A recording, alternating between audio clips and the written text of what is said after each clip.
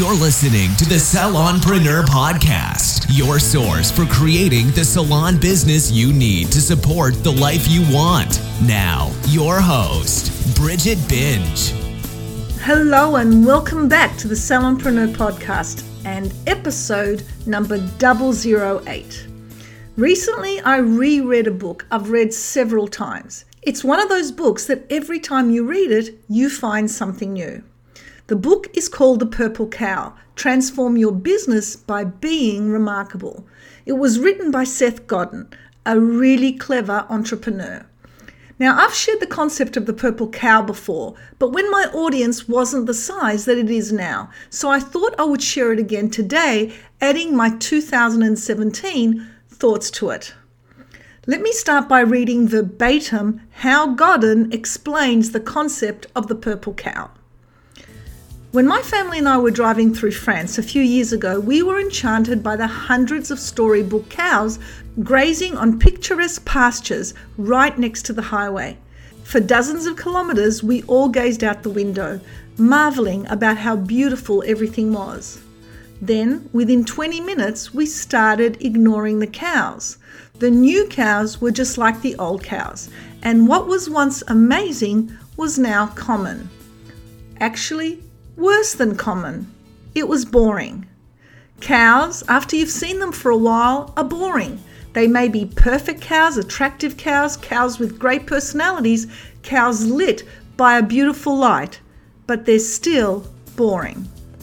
A purple cow, though, now that would be interesting. Now let's expand this parable through possible personal experience. You're taking your kids on a country trip. Your youngest, Charlie, says, "Mum, look, cows." You're thinking, meh, but rather you say, "Yes, honey, aren't they pretty?" For the next 20 kilometers, more cows, and after a while, you and your youngest don't even see the cows anymore, even though they are still there. You notice other things like rivers, countryside, or beautiful mountains in the distance. The cows themselves are now invisible. And then little Charlie says, "Look, Mum, there's a purple cow." What? You stop the car, you get out, and you marvel at this beautiful purple cow. You've never seen a purple cow before, and it really grabs your attention, and it holds your attention. It really is remarkable. You see, remarkable stands out. Unremarkable is invisible. Remarkable, such as a purple cow amongst brown cows, is worth noticing, experiencing, talking about, and if you're in the market for a special cow, a purple cow is worth purchasing. It's no dime a dozen brown cow, it's a frickin' purple cow. The essence of the purple cow parable is to be remarkable. Remarkable is the thing that's going to decide what gets talked about and what gets purchased. Is it remarkable? Is it worth making a remark about? Remarkable is the art of building things right into your product or service that is worth noticing. You've got to understand that if your product or service isn't remarkable, it will be invisible. Seth Godin says, put a purple cow into everything you do. And in today's world, it's more necessary than it's ever been in the history of time. Today, there are so many more choices for everything, and there is less time to sort them out. In the old days, when I was a little girl, we had less choices and more time to make those choices. It was so much easier and less complex to spend our money back then. Not today. And here's what else happens in this overfilled world of choices. Word of mouth or referrals happen less and less. In the old days, you would go out of your way to tell a friend about something really great that you purchased. Not so much today, unless it's truly remarkable.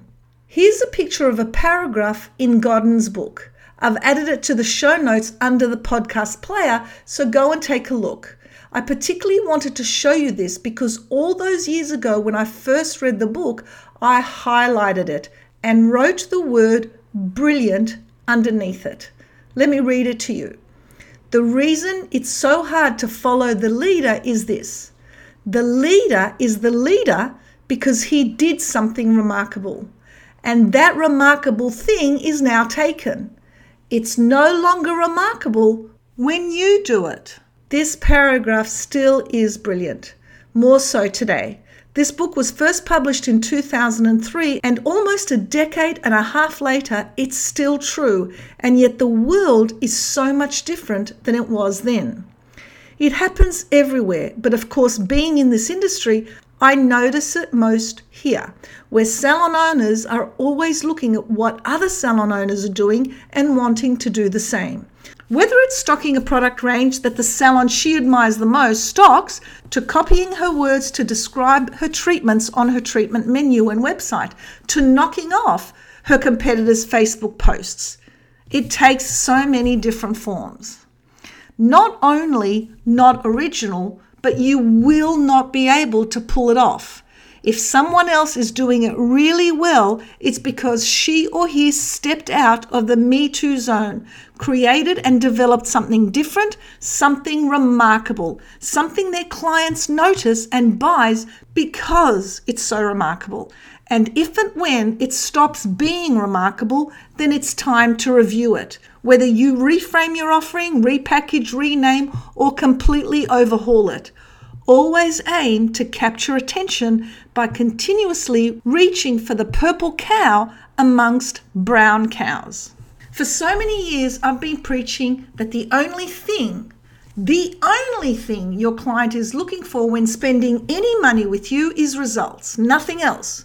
To be honest, with skincare in the department stores, supermarkets, online, and the thousands of mediocre salons out there, achieving and producing remarkable results with clients is not at all that common.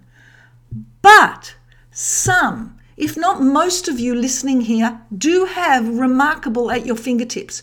You do have a cosmeceutical range that is remarkable by nature. In other words, it will provide outstanding results. But the question is, how will you present it to your client? How will you sell it to your client? How will you package it, serve it, and have your client consume it? Two salons can have the same cosmeceutical range, providing the same brilliant results, but one salon will do better, differently. They'll do it in a remarkable way. Do me a favor that will in turn do you a favor. Share this podcast with a friend so the conversation can expand, providing greater insight and possibilities. And remember, click on the transcript link in the show notes to be able to receive a full downloadable transcript of this podcast.